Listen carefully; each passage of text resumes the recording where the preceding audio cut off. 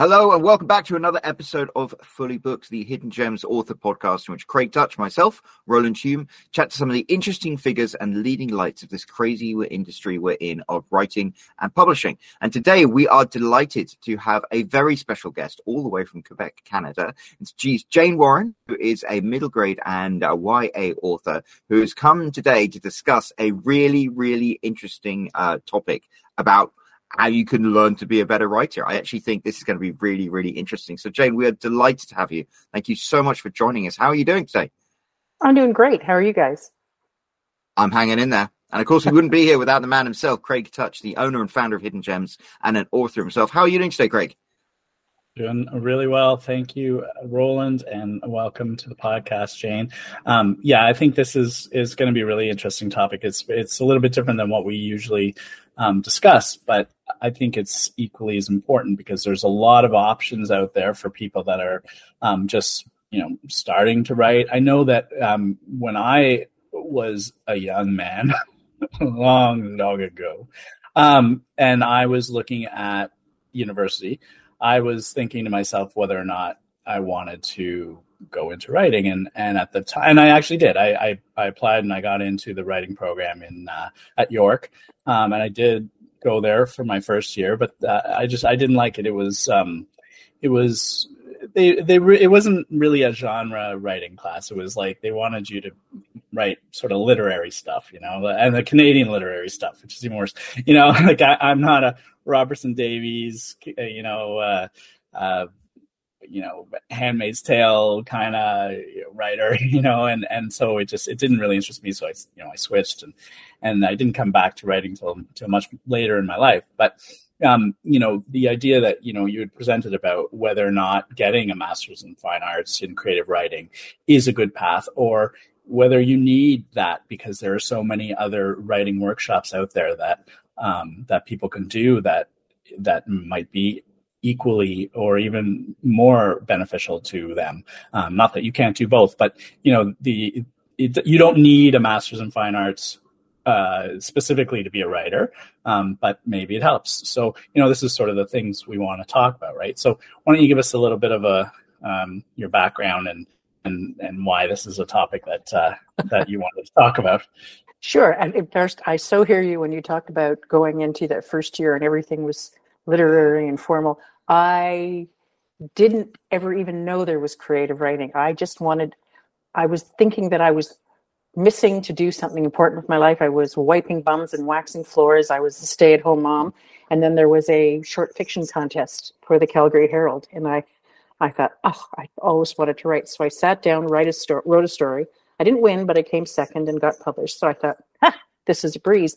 And a really nice writer lady in Quebec sort of in Alberta, reached out and said, look, come and take some classes at the university. I didn't know anything existed. So I went and I got shoved into poetry and fiction. That was something that was just totally off my radar. It was language poetry, and you could, break words in half and do things. And for me, it was a great learning experience, but it wasn't me.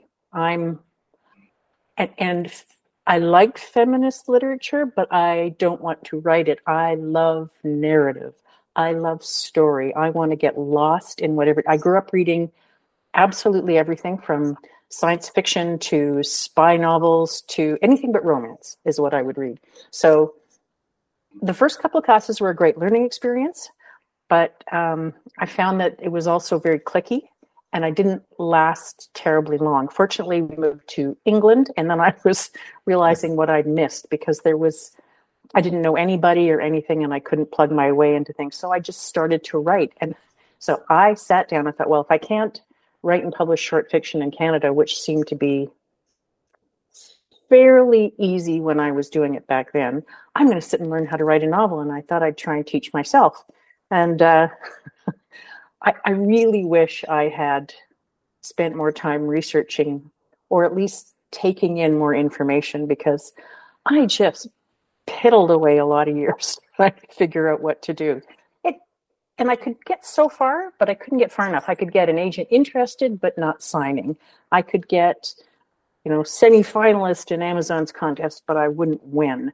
And And then I just kept churning out these things. So finally I thought, okay, I'm going to have to do something. I'm going to have to figure out a better way to teach myself. And I was living in Europe at the time. And guys, just stop me if I start going on and on about my writing journey. But I thought, okay, so I'm going to have to try and teach myself in a better way how to write. So obviously my reading and soaking in information from what I'm reading isn't doing enough to get a publication deal. So I applied to Oxford for their program. I liked it because you wouldn't have to spend a full 2 years there. You could just sort of jump parachute in and out, but I didn't get accepted. So I thought, tears and wringing my neck and I'm useless. Then I thought, okay, I'll apply to somewhere else. And I did get in. And it was great. And I made lots of wonderful contacts and it was interesting. But if I'm going to be brutally honest about it, I had two observations. The first was most of the people who were taking the course or taking their master's degree in creative writing were doing so because you needed to have a master's in order to be able to be hired to teach at a college or university level. And I was not interested in that. And my second observation, which I've confirmed with a few people since, was, guys, did they teach you anything about structure? Because basically for me, this was just like a giant critique group. So you would write and you would submit, and your classmates, who were lovely and clever and wonderful, would critique it. But I'm still missing it many thousands of dollars later, the basic elements that I needed to figure out about structure and pacing and character and drive. And not that there's a formula for that. I mean, I brought my books with me that I have read through all the way about all the different things one has to learn. Actually, do you have Save the Cat in there? Of course I have Save the Cat in there.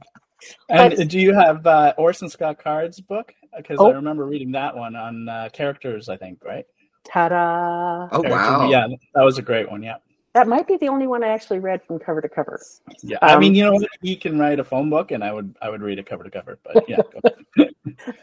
But the other one, I mean, so that goes to the essential part of there is no holy grail. In my very first writing class, there was this adorable woman, I said with my tongue firmly planted in my cheek, who just wanted the clue for what she could do so she could get published. That was all she was looking for, was the magic formula, the Save the Cat step she could write. And I thought, I don't know, it was about the end product now, and not about the growth and making the best product you can, just about getting that contract, getting that sale.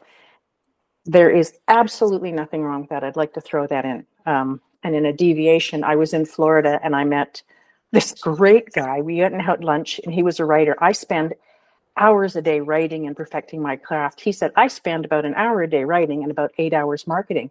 The difference between him and me is I'm not going to say it's the product. It's that he can make a living at what he's doing and I can't. So all the power to him. It's just a different approach. But my approach has to do with ego and insecurity and pride. And I want to have the best product I can. So once I finished my master's, we had to have a thesis that we were told would be publishing worthy or you wouldn't graduate. So I figured, okay, we're done now. Got a great mark, got an MFA. I'm going to get a publishing contract. I could not sell that book to save my life. And that's when I stumbled on a workshop. And it was not a first pages workshop or a 3-chapter workshop. It was a whole novel workshop. And the guy was a publisher. And I flew to Boston from Europe. And I was convinced that this was going to be it. He was going to see me and meet me. And he was going to say, oh, this is fantastic. And he did not. But he really gave me a kick in the pants because he basically said, okay, you have to rethink how you think novels are written and structure-wise. And this was the first person after $25,000 was spent on a master's degree that had told me what I needed to know. So then I sort of thought, well, okay, there's other people like this out there. And I just went on, if there's a workshop out there or a seminar and I think I might improve my situation by taking it, I'm there. I think I take one every couple of weeks, whether it's from the Writers Union of Canada or Scooby, the International Children's Writers Group. I have a lot to learn still.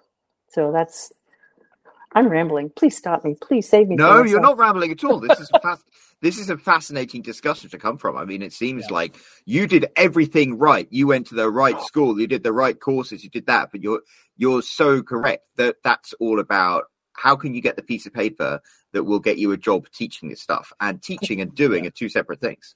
Yeah, but there's a caveat to that. That could be the program that I chose, and I didn't bother doing the research well. You could, with what I'm doing, you could go to different universities in maybe Idaho or Vermont College Children's Writing Center.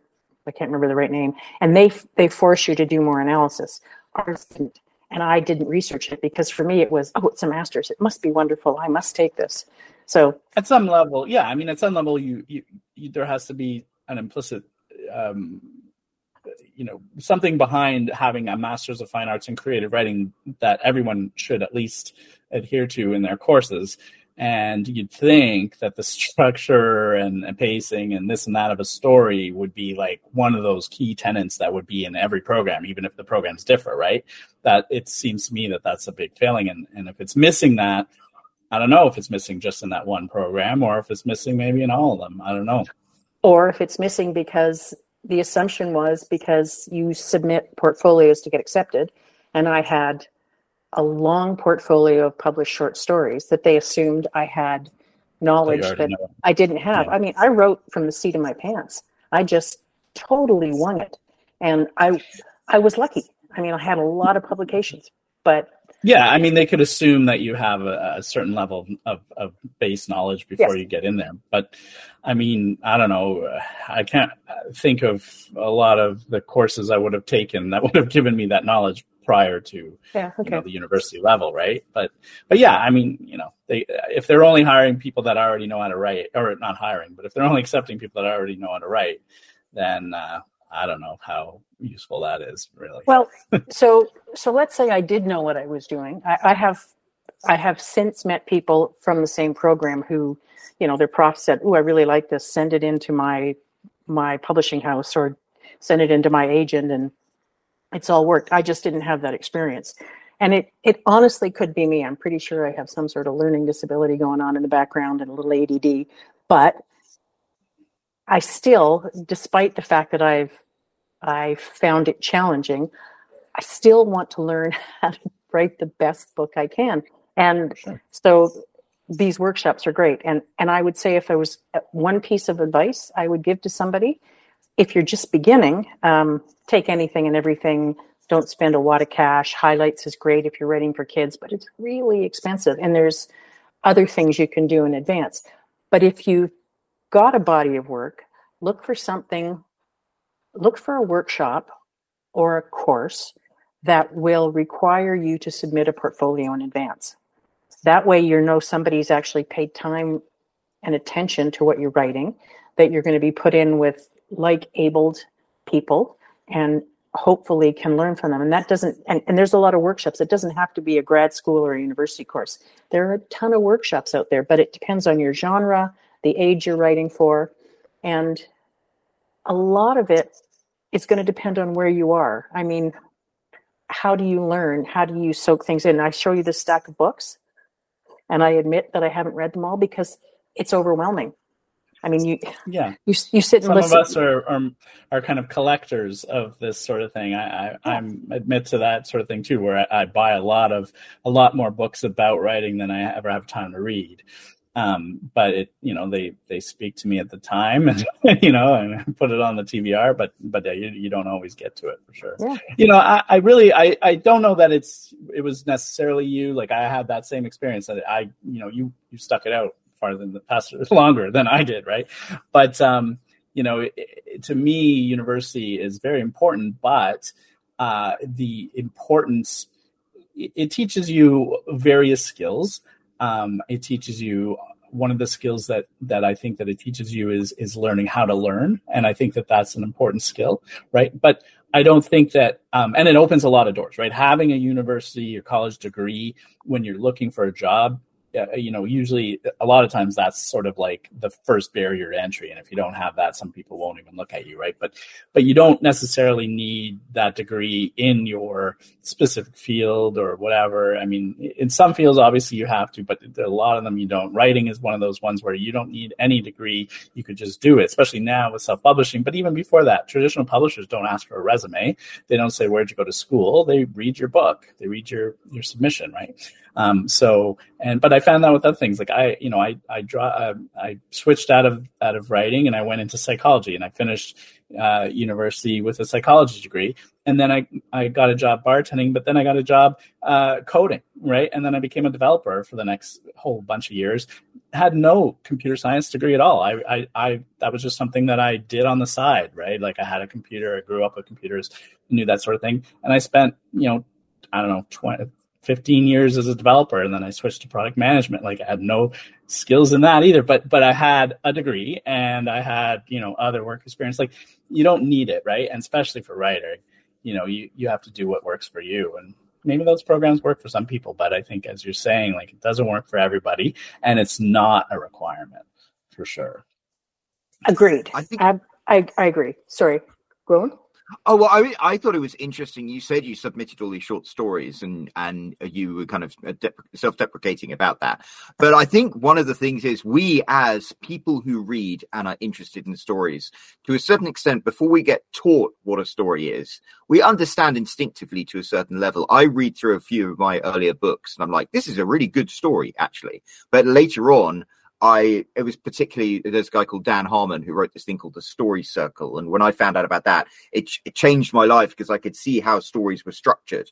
And then I could be like, every story I write has to be structured like this. But if I look back at my previous ones, some of them were structured just like that. So I was doing it right without necessarily doing it. And maybe that's the same with your short stories. You've got what it takes. It's just sometimes you don't understand the magic that you're producing, even though you're producing it.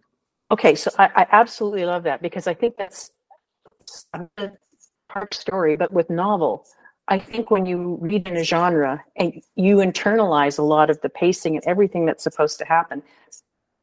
And so I think that's how the first novel that I wrote did, even though it was not good, it did as well as it did. It got the agent interested. It got the Amazon interested. I know it wasn't right, but I intuitively, without understanding a whit about structure, had internalized everything I've read. And I think, that's obviously because you've sold well, you've done well. That's what you were able to do. You were able to read, internalize, and reproduce. Something hiccuped for me in the middle to determine the pacing. It's that fat middle or that saggy middle. But I get it now, but I only get it now for the book I'm writing now. And I don't know if I'm going to get it for the next book, because I don't think all books follow Save the Cat. And I don't think we pants or plot our way through every book, but that could be very, very, what's the word? You're on camera, dear. Hello, folks. Take off. Okay. That could be controversial. So. No, I think every single story has to be its own thing. And if you're like, I don't know about you, but when I watch mainstream Hollywood movies, sometimes I'm like, oh, they're following Save the Cat. And it's like a checklist of like, oh, look, this scene. And it's satisfying, but at the same time, it takes you out of it because it's just a product. And I think what you want to be able to do is create a satisfying product that doesn't feel like it's a product. Exactly. So here's the thing about, and that's going to segue into the pantsing and plotting and the discussion of form and shape. If you are meticulously following Save the Cat or the hero's journey or any one of those forms, and that's what you're doing. I'm at page 10, so this is where I should be. This is what the hero's facing. This is what should happen now. That's great. You might have structure, but you're not surprising anybody. I think you need to, at one point, this is where I am now. It may not be where I am next month, and it wasn't where I was 2 years ago. But I think you have to just step back at some point and let the characters come alive and talk to you. Otherwise, they won't surprise you. And if they don't surprise you, they're sure as shoot not going to surprise your reader. So just like you said in those Hollywood movies, if I'm picking up a book and I kind of know what's going to happen, I'm totally disengaged. But if I am engaged, I'm thinking, oh, this reader is doing something with character that just has my heart or has surprised me, and the characters aren't reacting the way I think they should, which has totally engaged me. So I have taken pantsing workshops. I have taken plotting workshops, and I am of the feeling that that's great, but neither of them are exactly right every time. You have to be able to go to every book where you are at that moment with yourself and what the project is asking for. I think pantsing and plotting. Yeah, I think pantsing and plotting is almost like a spectrum, right? You can be on one end or the other, or you can be anywhere in the middle, right? I don't think I'm certainly more of a plotter than a pantser, but if when I'm writing my story, my characters take me in a different direction, I'm not going to stop and be like, nope, that's not what I planned, and then rejigger it. I will certainly go with it, but then I might go and revise my plan for the book, right? Just because I like to know the ending, I like to know, where I'm going with the story, so that I don't just get completely lost in the weeds. Oh, but you see, I think that's different. I think knowing where you're going is you almost need to know that at the beginning in order to write well, but then you have to let yourself go in the middle. True pantsers would say they don't know, right? We did an episode of that, and I personally find that stressful, just even hearing that people write that way. But that's just me. Well, I'm not a true anything. But okay, here's another, just tossing at you. When either of you are sitting down to write, and you've got this idea, and you are trying to outline it or plot it or figure out where you're going, do you ever get a little stuck and just park the project for a while? For sure. Yeah. Okay. So when that happens, so this is my latest new exciting discovery for me anyway. It's when that happens, I just think, oh, forget the plot. Let's just let the character talk and play. And in the latest one that I'm working on, I'm going, wait a minute. She's not this person. She's this person. And all these ideas sort of shifted. And then you kind of fall in love with the new person. You say, okay, now what have I got here? And if you don't do that, you get the mechanical story that I wrote in my master's thesis, which is just one shaggy dog story after another, which is, who's that Polish writer whose work was turned into first a computer game, then a TV show? It's a big Netflix series. It wasn't Ready Player One. It was Halo. No, it's fantasy. But in any case, if you Witcher. The Witcher, yes, The Witcher. If you read those books, those original books, you're just going, wow. It's really, it reads like a computer game. He goes here, and then he does this, and then he does this, and I'm thinking, so what? But somebody saw something in there and was able to turn it into something that had a line and a story into it, and yeah, it takes a while to find that for me anyway, and hey, if you guys have any ideas for me, I'm here to learn. You can be my workshop because I think I get stuck. I think you highlighted a really good point about you're writing one character and then you thought, oh, she's not like that. I remember I once threw out 40,000 words of a story because it was a sequel to a book. The character had just lost his best friend. And so I had him wrote 40,000 words of him being super depressed. And at the end, I'm like, he wouldn't be depressed. He'd be angry. But if he was angry, I'm going to have to write the whole story again because everything he does in it is different. And then I wrote that and I managed to complete that book. But that's the problem with pantsing is sometimes you can go really far down the pantsing route and realize that you hit a brick wall. Okay, I call that's the problem with pantsing, and I raise you. That's the problem with plotting. You decided that you were going to go somewhere with a guy who was probably depressed. So you'd planned his depression. So I don't know that you could have gone with it and changed it if you wanted and made it a story about being depressed instead of about being angry, right? But then you say you hit the brick wall, you didn't know where to go from there, and that is why I find pantsing to be a harder thing, because I need to know where I'm going, and I might write myself into a corner and not know how to get out of it, right? And not like, sometimes you watch a movie or a show and they ended on a cliffhanger and it's like some crazy thing happens. You're like, how are they possibly going to get out of that? And then the next episode, they get out of it through some stupid way that just is so, like they clearly had no idea how to get out of it either. So they just like made up some plot device that never entered into anything until then. It was, but I have this pen in my pocket that I can use to, like whatever, but Bobby Ewing in the shower, it was all a dream. Yeah, remember the Dream is the worst of it, right? The only ones that did that right was Newhart when they ended. But yeah, no, I think that that is one of the fears. So definitely, it's like I said, it's a spectrum. But so to go back, I mean, all these. So you took courses and you have the books, and they're all not created equal as well, right? So you're going to get courses that are good and some that aren't. And I guess when you had mentioned to me before this that you'd taken one from Orson Scott Card, and that one of my favorite writers, and that I'm sure was a fascinating one. Whether or not he taught you anything of value, I imagine he did. He wrote one of the best books about writing or character viewpoint that I've read. So I imagine there's no reason why his workshop wasn't good as well. Can I tell you about it? Sure, yeah. It was a hoot. So it was in Utah, and I was just so determined to meet him. And at the time, all I knew was I'd read Ender's Game and Speaker for the Dead, or Speaker for the Dead, and absolutely loved both of them. And so I did my submission by portfolio, and I knew nothing about it except I was going to get to spend 5 days with this guy. And then I had friends writing me saying, well, he's very homophobic. And I thought, oh, okay. And I didn't know what to do. So I thought, well, I'm going to go anyway, but I'm going to take a stand. So if he has, he brings politics into the writing sphere, because for me, everything stays separate. You want to teach me about writing, great, but I'm not here to listen to your politics or your religion.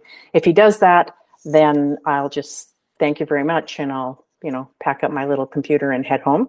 He was great. And what people tried to introduce politics into the classes, he said just what I said. We're here to talk about writing. That's not the place for it in the classroom. But the way we did it, okay, so you applied by portfolio, and then they told you if you were accepted into the boot camp, or if you were just accepted into the class. So there was 13 of us in the boot camp. We were kind of like the Last Supper there. But you started the day with a nice room, 50 people or so who were just there to listen to him speak. He went through a lot of the submissions and talked about positives and negatives and gave us learning points from there, talked about concepts. And I also realized that, okay, he's been publishing for so long that his publishing information was way out of date, but that's okay. I didn't mind. But in the workshop, this was the highlight, one of the highlights of my writing life.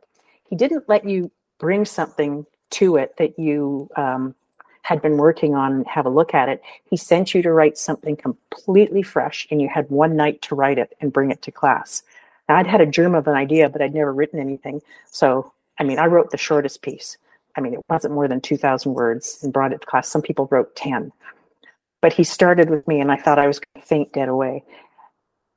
But he stood up, and I swear to God, this man had open sores on his legs. He was not well. He was not a healthy fellow, but he stood up for almost 50 minutes, and he riffed like a stand-up comedian talking about my little piece of writing. And I just think, what an idiot I was not to record this, because it was just awesome. And so this is where this is my highlight. He said, this is one of the most original, fascinating ideas I have read in years. I love this. And I haven't been able to sell it. it just died on the table, but it was great. Yeah. So just personally, I just am trying to understand how that works. So you went out and wrote, and everyone wrote, and you said some wrote 10,000 words, some wrote 1,000, and then you came back to the workshop and he went through it. So when did he read it? Like right there in the class? Well, he comes with his wife, at this time he came with his wife, and everything would be photocopied and returned. And and you would get it that morning. I can't remember the structure. If you would have to have it read by the afternoon. But yeah, we had 3 days with him, I think. And during the course of that time, everybody read everything, and he read everything. And I think mine actually was done first, not because he was so complimentary and laudatory, but because it was the shortest, and it was the first one he could get to. All the time he had to read it. That's awesome to get that sort of personal critique from him, although it is kind of like, what happens if you just can't think of anything good in that time? The stress of that would be. One girl was late. She was about 24 hours late. She was in tears because I think the people who applied were people who adored his writing. and she just wanted him to recognize her. She had a great idea. I still remember her idea, but yeah, it was really cool. That is awesome. Yeah. Yeah. So that one, can I ask, like, how much does like a workshop like that cost? So that would have been something I should have looked up, and I didn't. So I'm guessing. No, I'm serious. Even a ballpark. I'm guessing it's closer to between $600 and $800. But compare that to $30,000. Well, for MFA, yeah. but that was for the course itself. Then you don't live in Utah, so you had to travel there, and they put you up and give you food, and or is that you okay? So everyone is different. So for example, highlights. It's a package deal. Your food's included. Your residence is included. I'm pretty sure. I did one in England where it was probably about £1,200, 3 days. Only thing I had to do was get myself across the pond. And yes, you had your stately home, you had your teachers, you had your critiques, you had your food, and you had your agents to pitch to. And everything is completely different. So it's just a matter of research. I had the luxury at the time of not worrying about it, and lots of free air miles, so I could pop all over the place. But if that is something that's not possible for you, you can do a webinar.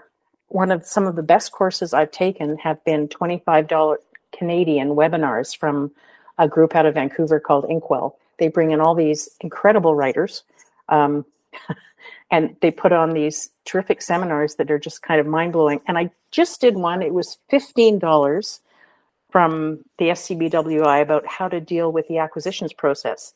And it was so great. And then you got to submit your work to an editor you couldn't normally submit to unless you had an agent.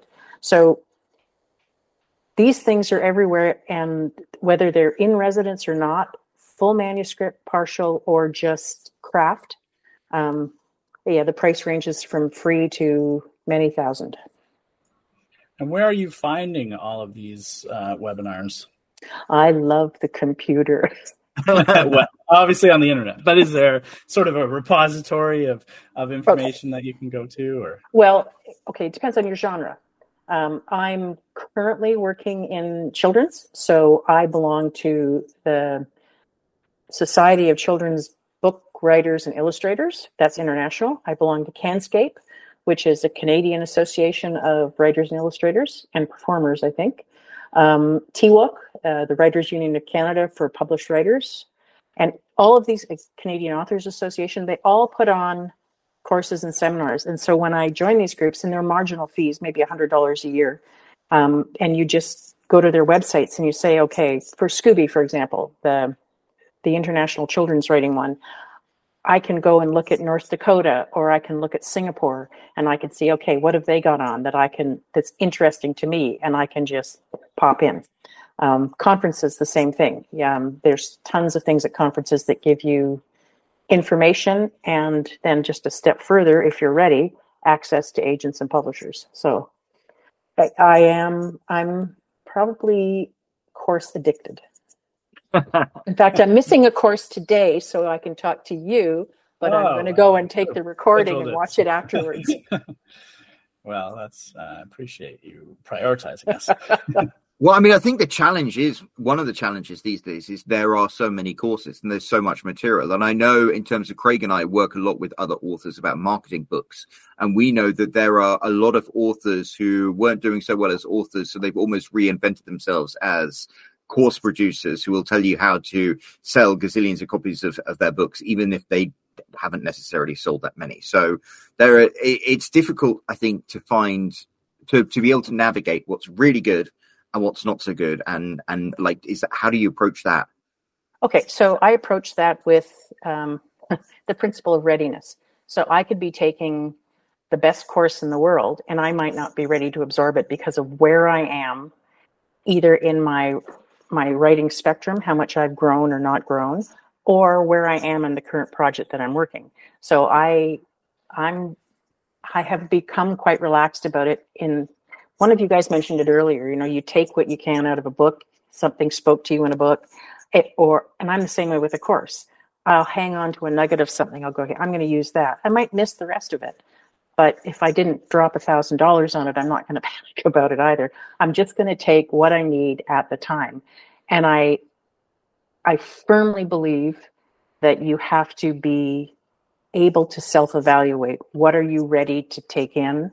What do you need right now? I don't need a course on structure, but I need I need a reader. So I found a fantastic beta reading service. When my friends beta read, even some of them who are professional editors, they're good. They're really good, but they're also my friends. So I'm not getting the that I really need. So there's this place called Darling Axe out of Vancouver, and you can actually hire beta readers, and they will find 4 people who will read in your genre, and they will give you big picture concepts. They're not going to go page by page, but they will tell you where things are sagging. Like when I took a how to write for radio seminar, and you would be reading your piece, and the deal that the producer said was, okay, you stick your hand up when somebody has lost your attention. And that's what I need somebody to do at this stage in my writing, is stick their hand up and say, yeah, chapter 24, I don't get it. And then just move on. I don't need them to tell me how to fix it. I want the ownership of that. I just want to know where the hiccups are. I also want to know, I want to know a little bit more about character. When you guys write, do you write characters that are reflections of yourself, or are you just totally in a different world? I throw myself way too much into it, and I think I have off-putting main characters because they're too much like me. So I need to put myself in somebody else's body. I find this so interesting. So Gore Vidal said that most writers have 10 characters inside their head. Oh, some of them have 15, some have 20. But basically, it's like you're Shakespeare and you've got a troupe of 10 actors. And when you write a book, you take these actors and you put them into the certain parts. So if you read books by the same author, you'll see the same characters or shades of the same characters again and again. And I mean, I find a lot of my characters are based on people I know. I remember I wrote one book and I was struggling to find characters. So I literally okay, I'm going to get my wife to play this part. I'm going to get my father-in-law to play this part.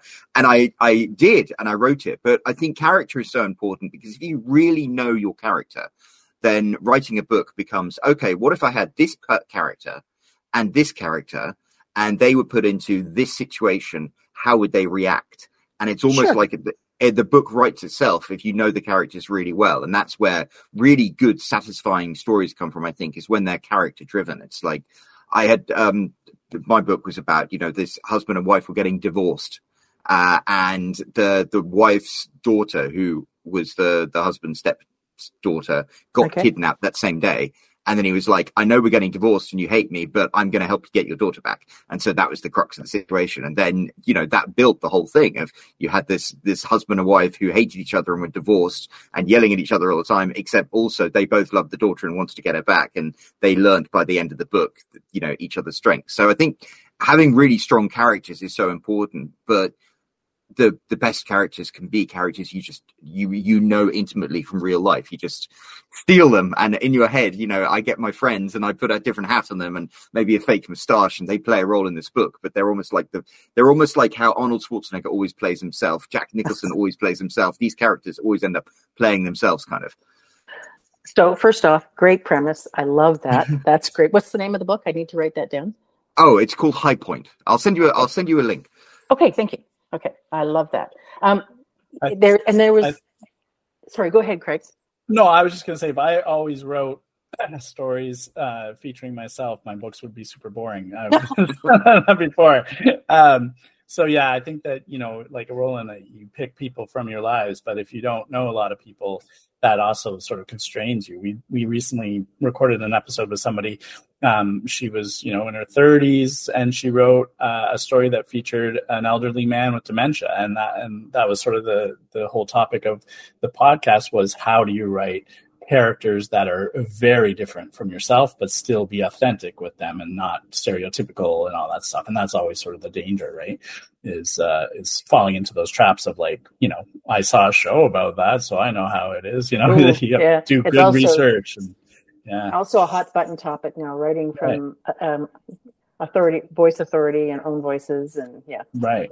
And then you want to use beta readers and sensitivity readers and all that stuff to make sure you get it right. Yeah, absolutely. So when you, go ahead. You had No, I was just thinking, I like this. You have these different characters living inside you. I'm afraid that mine might be Lady Macbeth, though, so I'm not sure that's the best way for me to go. No, but I just find it hard to, I imagine other people, but I can't stay with the other people. They have to come alive. So I have a character who's the bad guy, and I can see, I know who this bad guy is, but if I write too close to the way I'm seeing the bad guy, it just doesn't work. I need to have him grow and come to life on his own. I'm not saying it well. But I think a lot of people think empathy is one of the skills that really sets apart real writers, is when you can have a writer, he doesn't necessarily sympathize or excuse the behavior of his villains, but he has empathy to understand where they're coming from. Stephen King, I think, was very good at that. He'd write complete monsters. The monsters in his books aren't the clowns and the things like that. They're the horrible, horrible characters. But at the same time, he writes the characters so you can believe and understand why maybe they're doing the things. It doesn't mean they're right. It doesn't mean it's okay. They're still monsters. But at the same time, they're the kind of monster you're like, well, maybe they're, but for the grace of God, I could have been that monster. I'll have to admit, I've only ever read one Stephen King. Even though his book on writing, I don't have, it's supposed to be one of the best. I was going to ask actually whether you had that. It's a brilliant one. His book, that's another one I read that is very good. And I'm also not a Stephen King fan. I read his fantasy novel, Something About a Dragon, back many, many years ago, but I'm not much of a horror reader. So, but I do agree that for me, when I read a book, and not Stephen King, any author, that when they have this villain, but at some point they go to the trouble of explaining why the person became the villain, and that is makes sense to me. It is a matter of empathizing, not sympathizing, but that makes it far more authentic to me, and I really enjoy that more than he's a villain for the sake of being a villain. Like, the Bond villains, they're always like, they're just evil for the sake of being evil, right? They don't really, in most Bond movies, explain why they became like that. Whereas, when you read a lot of books these days, they'll sort of show that sort of side of the villain, where why are they like that? Professor Snape. Mm-hmm. Yes. Right. Yes. Yeah. And from the but you knew there was something there, because from the first book, he was one of my favorite characters, even though he was supposed to be the baddie. The cliched villain, the stereotype of the bad guy in your book, your antagonist, that was my most constant edit, first from my agent and then from my publisher, who I think it was pretty good by the time she got it. And so she didn't have too much, but I had to do exactly what you said, Craig. I had to soften him, make him more real. I had to make him, their word would be more likable, but that really is just code for, okay, he just cannot be black and white. He has to have a reason, or else it's not, you lose your reader. You're not engaging them. I'm not saying you want the reader to empathize with them or to sympathize with them. Just they say, okay, that's where he's coming from. Yeah, but I still don't like him, and he still shouldn't do it. Right. So, and that's exactly what it is. And now, have you found a course that teaches that? I did once in the Netherlands. I was living there at the time, though, so it didn't cost me anything to travel. And it was taught by a writer called Sandra Nickel. And you can find her. She writes children's books now, but she went to Vermont College of Art, I guess, for writing. And she did a great seminar on antagonists and protagonists and sidekicks. And I kept that sheet. It was tremendous. Do I go through and analyze my own work page by page? Do I do what some writers do and do spreadsheets for every scene? No, I am more, I think I'd stop writing if I had to do that. My head would explode. But that works for some people. And I think that's kind of my point. So you take a course, like I did from this Melissa, can't remember her name now, this very famous and extremely widely published children's writer. And she talks about how she would break down every book she wrote into spreadsheets and about what characters are there and what happened and did this was this making this happen and this making this happen? And I looked at that and I thought, well, that's just bloody lovely, but there's no way in hell I'm doing that. I just can't think like that. My mind does not work that way. And I think it's fantastic that she's found what she needs. But I didn't get what I needed from that workshop. I got the concept of, let's have continuity. Let's make sure you don't have a useless chapter. But that's not the process I'm going to go to. And everybody, I believe, needs to find their own way of working. And I don't know, maybe next year, if I'm still at the game, I will do that. But I doubt it very much because I'm pretty sure I've got ADD. Well, I think that's a prerequisite for writers, isn't it? And so, I think when you take all these courses, and especially when just from reading, you're absorbing it, right? And it all becomes mixed matched in your head or whatever, but it just makes you into a stronger writer in general. You don't have to sort of be thinking as you're writing through the steps that you went through in workshop A or B. You just automatically become a better writer from being in all those classes and reading so many books and seeing how other people doing it did it and then pulling it into your own sort of bag of tricks. And I think that's sort of. But I think some people are analysts by nature. My husband does not understand why I don't know what's going to happen every single step along the way. And he would be able to plot every single step along the way. But I don't think he could write what I write either. I don't think he could make it as alive. But he would analyze it. If he'd done writing, he would be able to analyze it. Whereas I know I don't have the facility. And I think you just can't. I've seen so many people get.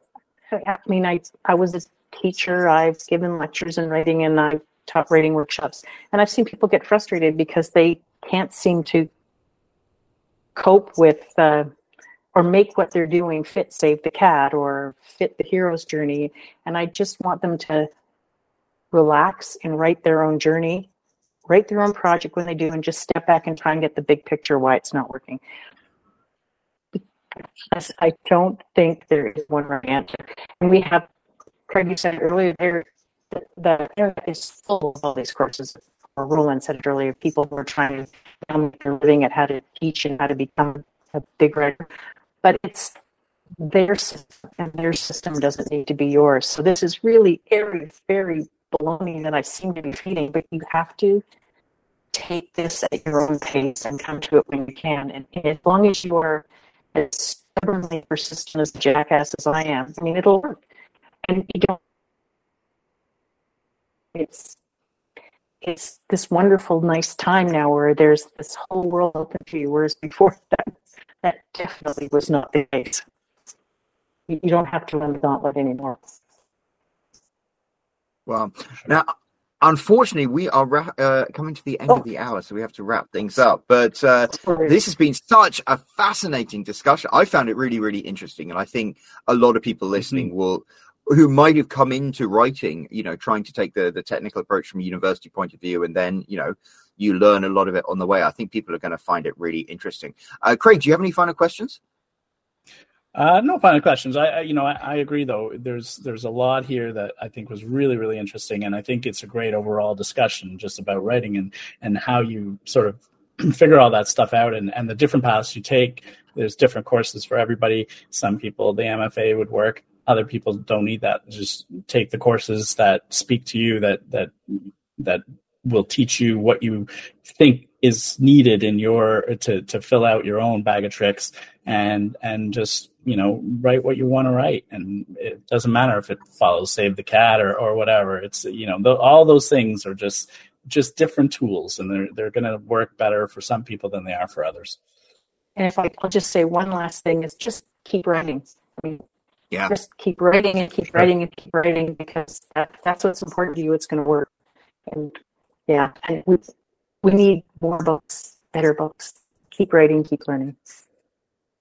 Oh, well, that is fantastic. Now, Jane, where can people find out more about you? Do you have a website that you can direct people to? I do. Yeah, it's janebairdmoran.com. And it's not, I don't blog or anything like that anymore. It's just who I am and how to contact me. And That is great. Well, we'll make sure to pop a link down in the description down below. And guys, while you're checking that out, while you're down there, why not leave Jane a comment and let her know how much you've appreciated everything she shared with us today. If you're down there and you haven't already, hit that subscribe button. There's also a little bell icon so you can click to get notified every time we release a new episode. And thank you so much, Jane. It was a real pleasure to have you on the podcast, and we are so excited to see what people think about everything you've had to share with us. So everybody's listening. Thanks. Thank you so much for another episode, and we'll be back next week with a brand new adventure for Fully Booked.